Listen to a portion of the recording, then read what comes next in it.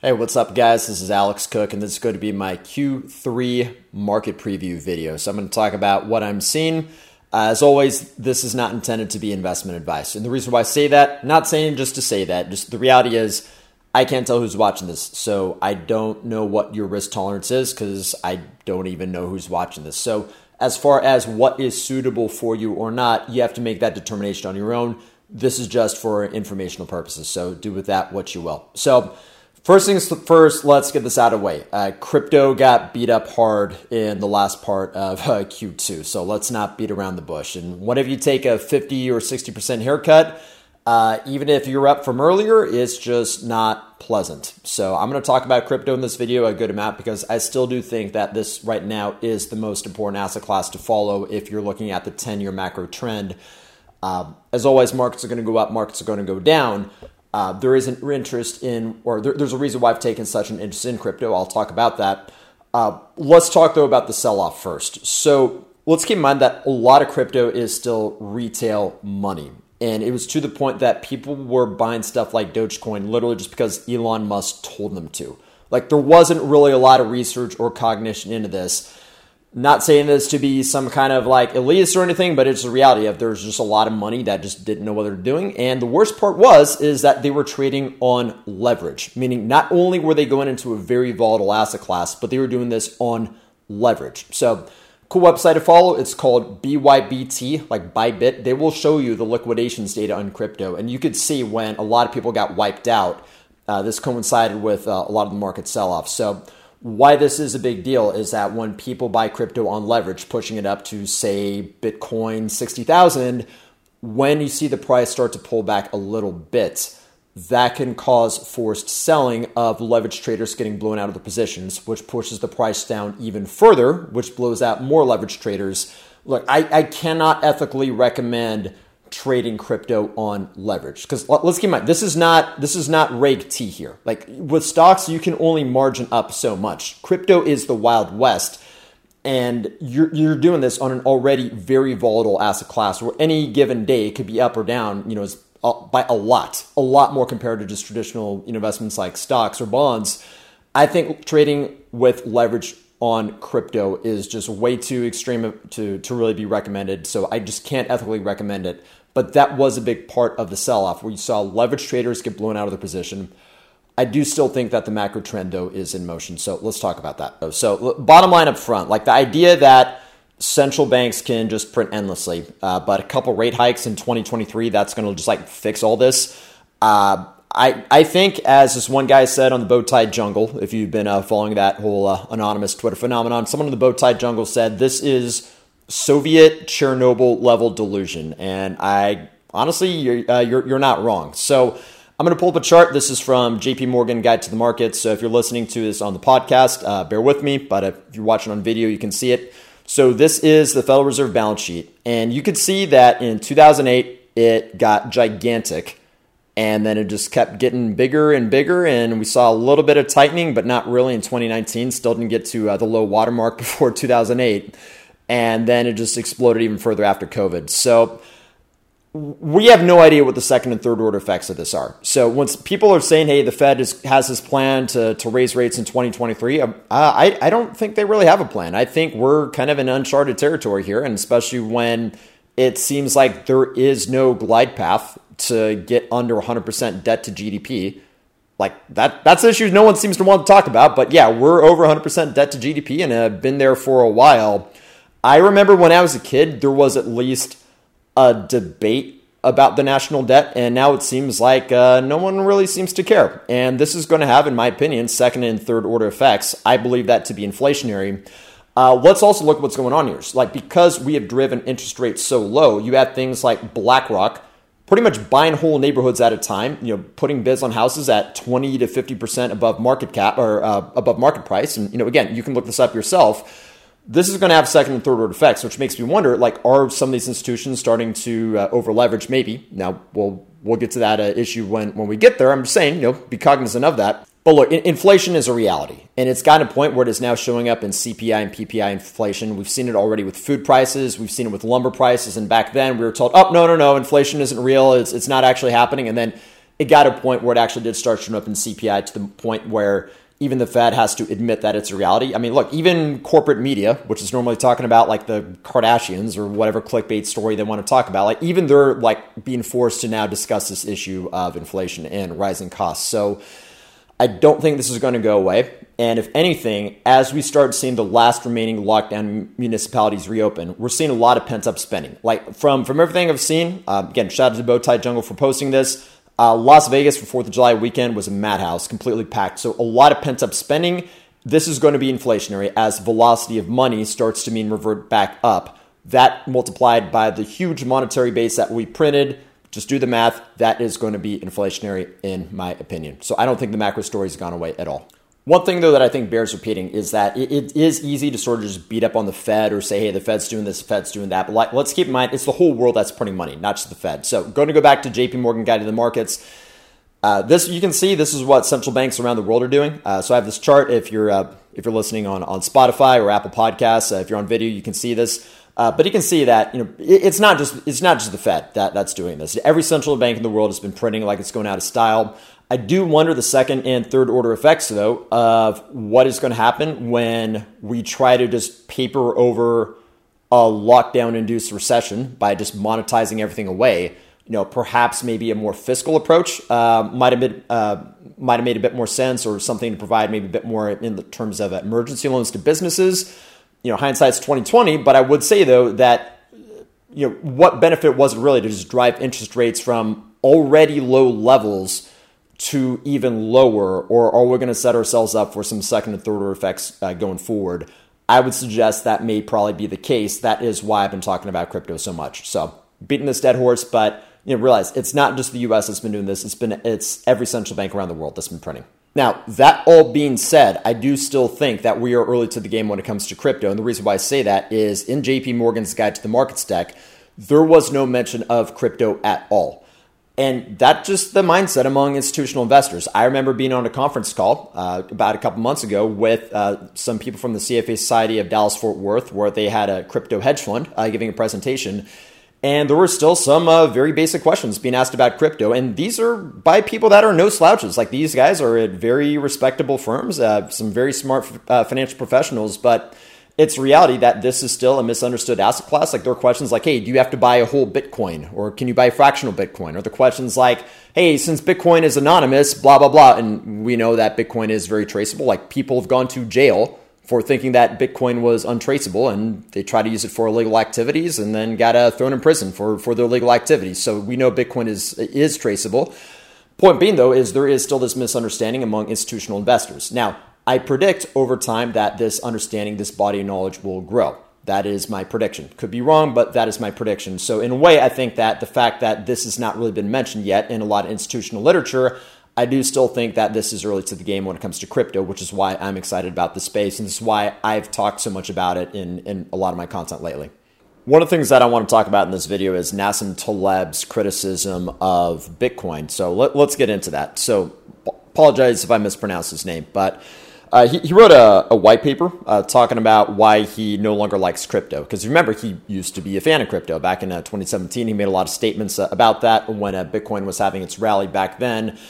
Short story is I have to just respectfully disagree with what he's saying, and there's also some other criticisms that I'm going to have of him. I'll get to that in a bit, but I want to first just address the substance of the issue itself right now. So in his paper, essentially he says that Bitcoin, well, he says it has a value of zero, but his gist is that Bitcoin doesn't have value because it relies on network effects and because it doesn't have a cash flow. Now, let's talk about the network effects first. So I would agree in theory. Well, let me just write exactly what he says, or say exactly what he says. He says, comment 1, why Bitcoin is worth exactly zero. Gold and other precious metals are largely maintenance-free, do not degrade over a historical horizon, and do not require maintenance to refresh their physical properties over time. Cryptocurrencies require a sustained amount of interest in them. Essentially what he's saying is that because crypto doesn't produce a cash flow, you can't value it with a DCF. And I agree. I've talked about this before. What I had said, though, is you can make the exact same arguments about gold or any other type of commodity like oil or timber. And you can't just walk in a Home Depot and say, hey, give me all your timber because it doesn't produce the cash flow. Like they're just going to tell you to leave. Or a jewelry store that you're not going to be able to say, hey, just give me all your gold because it's worth nothing. So even though we have a very hard time maybe being able to quantify the value, it does have some sort of value. Otherwise, people would just be giving it away. So again, like we could shout till we're blue in the face about discounted cash flow. At the end of the day, an asset is worth what someone else is willing to pay for it. And people are willing to pay something. We could argue that it's irrational. We could argue that it's weird, but they're still willing to pay it. So that does suggest that there is some form of value to it if people are finding some kind of utility. His argument, though, that Bitcoin only has value because of network effects, meaning that because people have an interest in it, I actually agree, but I would say you can make that exact same argument about gold as well. Just because gold has a historic precedent, just because it has that Lindy phenomenon to it, that doesn't necessarily mean it's any different. If anything, that makes my point further, because yes, I understand that Bitcoin or crypto in general, we could say Ethereum, we could say Chainlink, whatever, that it requires some sort of interest in it to build that network effect for it to have value. Like again, like a fax machine isn't valuable because just one of it exists. It exists if there's a whole network of fax machines so that you could communicate on it. And now it's not worth anything because people use email. They use other modalities of communication. I agree that it benefits from those network effects, Bitcoin, but what I would say is that we're still kind of in our early phases. So just saying that it has value because people say it has value, well, yes, that's a true statement, but you could say that about anything. So I don't think that argument quite passes muster. All right, so later on in the paper, he talks about how Bitcoin is not going to be successful because of its extreme price volatility. He also talks that it's going to be difficult to use it for actual payments of goods and services because of that. And in fact, a lot of times when you've seen crypto payments, meaning like using crypto to buy goods and services, because you can do that now, like the Bitcoin pizza is a classic example. But when this has happened, people would convert their crypto into US dollars or euros, whatever the case may be. They convert it back to fiat. I would say as far as the price volatility, I agree that that is a concern. I don't think, though, that invalidates crypto when it comes to the type of blockchain technology that could be used to, say, create smart contracts and automate a lot of business processes. So remember, what actually got me interested in crypto in the first place was Chainlink, the ability that smart contracts could really provide a lot of value for businesses. So I don't think that's invalidated at all by the price volatility. The second thing I would say is as the market gets bigger, the volatility might smooth out, meaning that crypto right now is about $1 or $2 trillion market cap. By the time you watch it, who knows? That is about the worth of Apple, which is one company. Okay, how many companies in the S&P 500? Okay, 500. Okay, and that is one segment of the U.S. stock market, which is one segment of the global stock market as a whole, which is still small compared to the whole global bond market. Okay, and we haven't even talked about real estate or commodities or other types of investment classes, farmland, whatever you want to call it. So I would say that this is still a very, very young asset class, and that as it gets bigger, it's going to be harder to have these kind of extreme swings. Because let's say the market cap gets to 10 trillion or 20 trillion. Well, you're not going to have a case anymore where a guy like Elon Musk can just post on Twitter and then retail money can have a substantial impact on the price. Like that's just not going to be the case because it's going to be driven by institutional money. So it's going to take a substantially greater amount of capital to move the market. So I would suggest that as the market grows, we might start to see that volatility smooth out.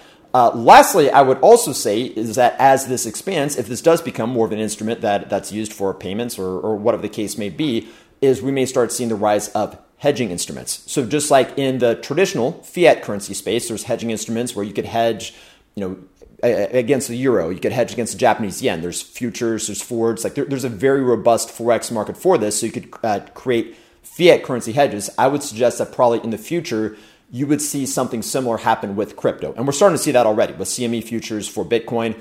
I think that will expand. So I think the hedging opportunities would increase further, which could be a way to mitigate the volatility.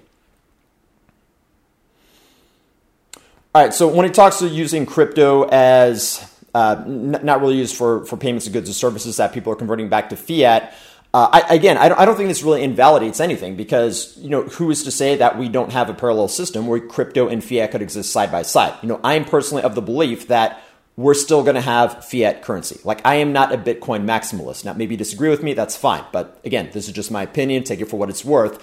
I think we could see a system where crypto, precious metals, and fiat all exist side by side. Like, remember, we have fiat currency now, even though we have precious metals. Like, one does not necessarily replace the other. Crypto could serve another purpose entirely for, say, moving capital across international borders, maybe using as a hedge, or maybe using as payments of goods and services in conjunction with fiat. So the fact that people are converting crypto to fiat to purchase goods and services, especially given that this is a very young asset class still, I don't think this invalidates the model at all. Like, again, like, you are going to sell out of your S&P 500 stocks to buy goods and services. Like, you're not buying goods with shares of the SPY.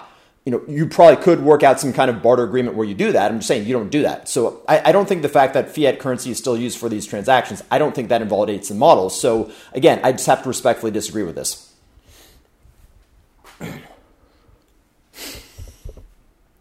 Okay, so that's going to the substance of the argument. Now I just have to mention something else. And to use his own quote, to use Taleb, and again, apologize if I mispronounced the name, to use his own quote, if you see fraud and don't say there's fraud, then you're a fraud. And look, I just got to call it like I see it. Somewhere along the line, it seems like this dude has just lost his damn mind. And again, like, some of his old school books, Fooled by Randomness, Black Swan, Anti-Fragile, still like the greatest of all time. Like, still like mad respect for a lot of his older literature. But it seems like now he's just making provocative, edgy statements just for the sake of being provocative, like trying to start these weird, like, Twitter beefs with random people like Joe Rogan. Like, it's getting very weird. I think, I don't know if, like, the success has gone to his head or something, but it seems like he's just not open to any type of contrarian thought.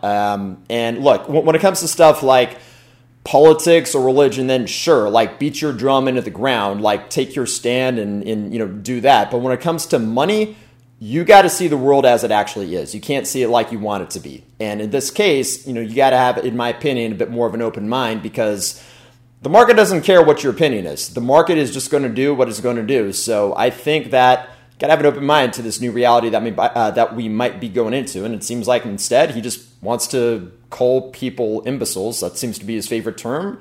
Look, I'm not offended. I was in the Army for just under 5 years, so it's going to take a lot more to get under my skin than that. Or just posting pictures of a squid ink pasta. Or finally, like, the last thing that made me realize, all right, this is just getting way too weird, is he writes this, like, love sonnet or love poem thing to Jeff Bezos. And no, I'm not joking. That's when I was like, okay, this is just getting too weird. I'm gonna tune this guy out a little bit. And again, no disrespect to his old books, which I've still learned a lot from. Like seriously, you can learn a lot from his old books when it comes to things like risk or how the market works. But I just have to respectfully disagree with his opinions on crypto, and I want to give some kind of context on some of his more sort of bizarre online behavior lately, and I don't really know where that's coming from, but I have to give that sort of context behind it to maybe say, hey, I don't really know what's going on here, but I can't really get on board with it. All right, let's talk about Elon Musk, obviously a name that's been popping up when it comes to crypto. So I saw a great article in Business Insider, which is like the best news I've seen in a while when it comes to crypto, and that's that people are starting to tune out Elon Musk. So look, no disrespect to what he's doing with Tesla. The cars are great. I think it's really interesting what he's doing with SpaceX, but look, one of the problems that you have in crypto is a lot of it is retail money, and they're literally buying stuff just because Elon told them to on Twitter. Like, don't do that. Do your own research. Like, we got to get people out of the short-term mindset of just trying to just find a quick buck. The reason why I did okay in Chainlink is because I was thinking, hey, what could be a bit more long-term, and what could do a lot of disruption in financial services potentially, or anything else with over-the-counter derivatives. By the way, I lost all my Chainlink in a boating accident, so don't ask how much I have. It's very tragic. Just there I was on the boat, and then just my laptop and all my private keys fell into the lake. So what was me? Lost it all. But anyways, Elon Musk. He's made some statements in Q2 about crypto that, again, I just have to respectfully disagree with. Like, he brought up again the sort of FUD about how it's bad for the environment. Now, like, this has been debunked so many times because, one, you could use green energy to run Bitcoin miners, so that's an option. If anything, maybe it incentivizes the production of more green energy, and that would be a good thing. But moreover, it's not like traditional financial services or traditional Class A commercial downtown sky rises are exactly the most energy efficient thing. I mean, with their air conditions, with the lights and computers and IT systems and everything. So look, it's not exactly like the traditional financial system is the most energy efficient thing in the universe too. When you look at all the IT, all the electronics that go into it either. So I have to push back on this, saying that hey, Bitcoin is this horrible thing for the environment, but. What I really got to bring up, though, is that, look, he's just way too smart to make a statement like that. I mean, this guy is, like, seriously, like one of the smartest, if not the smartest engineer on the planet. So it kind of makes me wonder if he's saying stuff like this to maybe drive the price down so he could buy even more. I mean, I don't know where the statement is coming from, but for a guy like him to make a statement like that, I kind of have to question some of the motivations. I'll be honest. Now, when I see some politicos on TV, maybe making statements against that, like going the environmental route, what I think is, are they just getting pushed back maybe from some of their financial industry campaign contributions?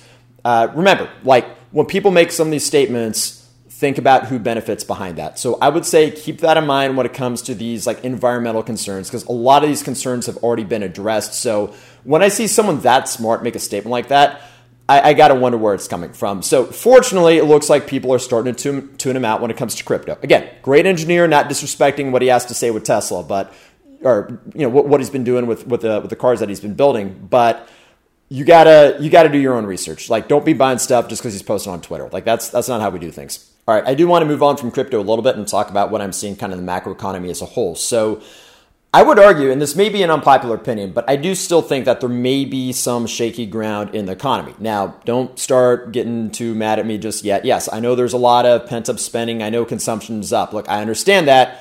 Okay, I get that. But let's look at earnings per share growth and where that's been coming from. So I'm going to pull up JP Morgan Guide to the Markets. This is from slide number 8.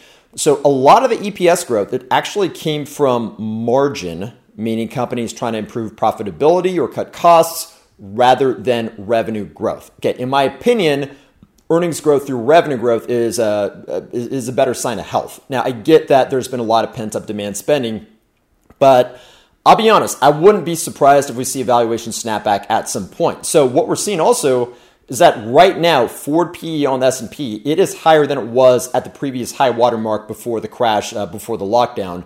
I am wondering maybe if the market is getting a little carried away here. Now, granted, a lot of it is fueled purely by monetization, but I wonder how far is that gravy train going to run? Now, if you remember, I made a video back in 2019 talking about how I was predicting a recession. Now, this is because the yield curve inverted. Now, yield curve is inverted now, but let's kind of take a look at what happened. I was predicting a recession anyways. That happened, but not the way I expected it to happen. It happened because essentially we turned off the economy. We locked everybody down. So that created an artificial recession. I'm wondering if we might see a pullback anyway, because what we did is a lot of the underlying problems economy beforehand, we sort of just papered it all over by printing a lot. Well, what was capital going towards before the COVID crash? Well, it was going to things like WeWork. Okay, it was going to trying to fund with VC yet another Tinder or yet another Instagram clone. Like it wasn't like it was going to like 0 to 1 Peter Thiel style like high value type productions. So I am wondering now if things like BlackRock buying these houses at 20 to 50% above market value, if this could potentially lead to some overheating and we might see a valuation snapback at some point. If that might be later in this year, maybe early next year. That's something that I'm keeping an eye on that, hey, are we maybe on shakier footing than we think we are? All right, the last thing that I want to mention, and this isn't necessarily a specific stock or crypto type of discussion, but it is a macro trend that I'm seeing. So something to think about when you're thinking about, hey, where macro-wise do you want to position yourself is what I'm seeing, and this is what people way smarter than me on the subject have to say, is that they're calling this the launch of Web 3.0. So Web 1.0, this is the old forums, the old instant messengers, and the Web 2.0. That is what we were in the 2010s. That was the age of social media, the dominance of things like Facebook or Twitter or YouTube. This is really where all the traffic was funneling through, like these mega sites. We're starting to see now the launch of Web 3.0, which is more decentralized. It's kind of getting back to that concept of smaller websites that are more independently run. We're seeing the rise of things like censorship, resistant communications, things like Telegram, things like Signal. I'm more a Telegram guy personally. Be sure to follow my Telegram also. It's where I have a lot of our discussions. You're seeing like new video platforms rise up, and the real one that I think is really interesting is Substack. So Substack, big shout out to Mark Andreessen's team, because it seems like he's doing a great job with that. Like, I didn't even know what that was at the start of last year. Now, like, there's so many people on Substack. Like, it is really blowing up. And I think it's great for readers because they can only pay for what they want instead of having to get like a whole subscription newspaper. And it's better for the journalists too, because they can take their content straight to the readers without having this middlemen or middlemen, or a large institution like, the Wall Street Journal or the New York Times, whoever, like taking their cut as well. They can take their content straight to the readers. And frankly, it's probably going to lead to a better level of discourse because a lot of traffic nowadays, it has to come through clickbait. So you can make some incendiary topic. And even if people click on it to hate on it, even if they click on it to criticize it, well, it still clicks, which leads to ad revenue. And has this really been the best thing for society and like rational debate? Well, if we've been looking at the past 20 years, no. So this, I think, will get people back to long form, where it's going to be more really discussion issues rather than just who can put out more shock value to rile things up and try to appeal to the lowest common denominator. What this means is I think we're going to see kind of a collapse in traditional media. I think some institutions will still be around, but they're definitely going to get taken down a peg. So I would suggest as Web 3.0 starts to take off, anything that relies on centralization, that might get taken down a peg. So when you're thinking of technology, when you're thinking of media type investments, I would say keep that in mind. One thing that I find really interesting, though, about this Web 3.0 phenomenon, so if you've been following the whole bow tie jungle sort of phenomenon on Twitter, these guys are all anonymous. Now, going back to Web 1.0, like it was considered weird to put your real name online. It's like, why'd you put your name on the internet? Like, there's crazy people out there. And then Web 2.0 with social media, it just kind of became normal. But that also led to things like, if you're talking about a controversial issue, then you have weirdos on the other side who don't have a job, just living in their mom's basement, like trying to just make stuff up about you and try to send it to your boss or whatever to get you fired. And then turns out, a week later that none of this even happened. That is just a fake story, but you're still fired and maybe you'll get your job back eventually. But still, you had to deal with a lot of, nonsense stuff because just internet weirdos or who knows, like Chinese psyops or whoever decided to, troll you. So Web 3.0, it's really interesting that things are getting back to that anonymous style communication or things like private forums that are members only. And it's not like the old vBulletin forums are old, but it's new things like Mighty Networks, or these Telegram groups or Wicker groups. I think it's really interesting where this trend is going. So I would keep an eye on that, the rise of Web 3.0. All right, so one last thing, when it relates to that macro trend and everything that I've covered before, especially things like work from home, I talked about that before, is going back to the idea of centralization maybe getting taken down a peg. I would still be bearish, and I've said this before, but I'd still be bearish on stuff like Class A commercial real estate in some of the bigger cities. The reason why I say that is work from home, that alone is a game changer.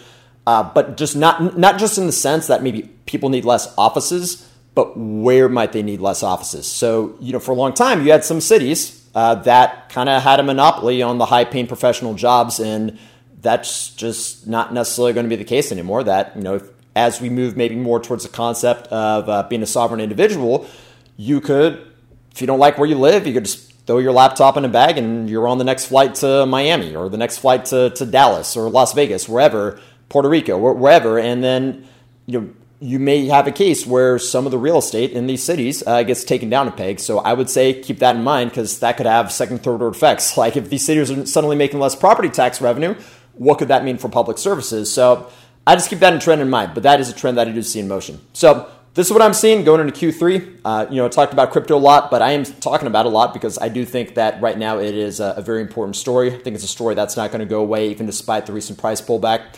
So let me know what you think. Leave a comment. I'm on a number of platforms now. I'm on YouTube, Spotify, Apple Podcasts. Going to keep expanding. Checking out some new video platforms that are up and coming as well. So let me know what you think. Get on my Telegram group as well, so where we have a lot of really interesting discussions. Really want to hear actually your thoughts on the Telegram group about Poirier McGregor. So we talk about a lot of things. We talk about MMA on there. We talk about music. So let me know what you guys think. And as always, thanks for watching.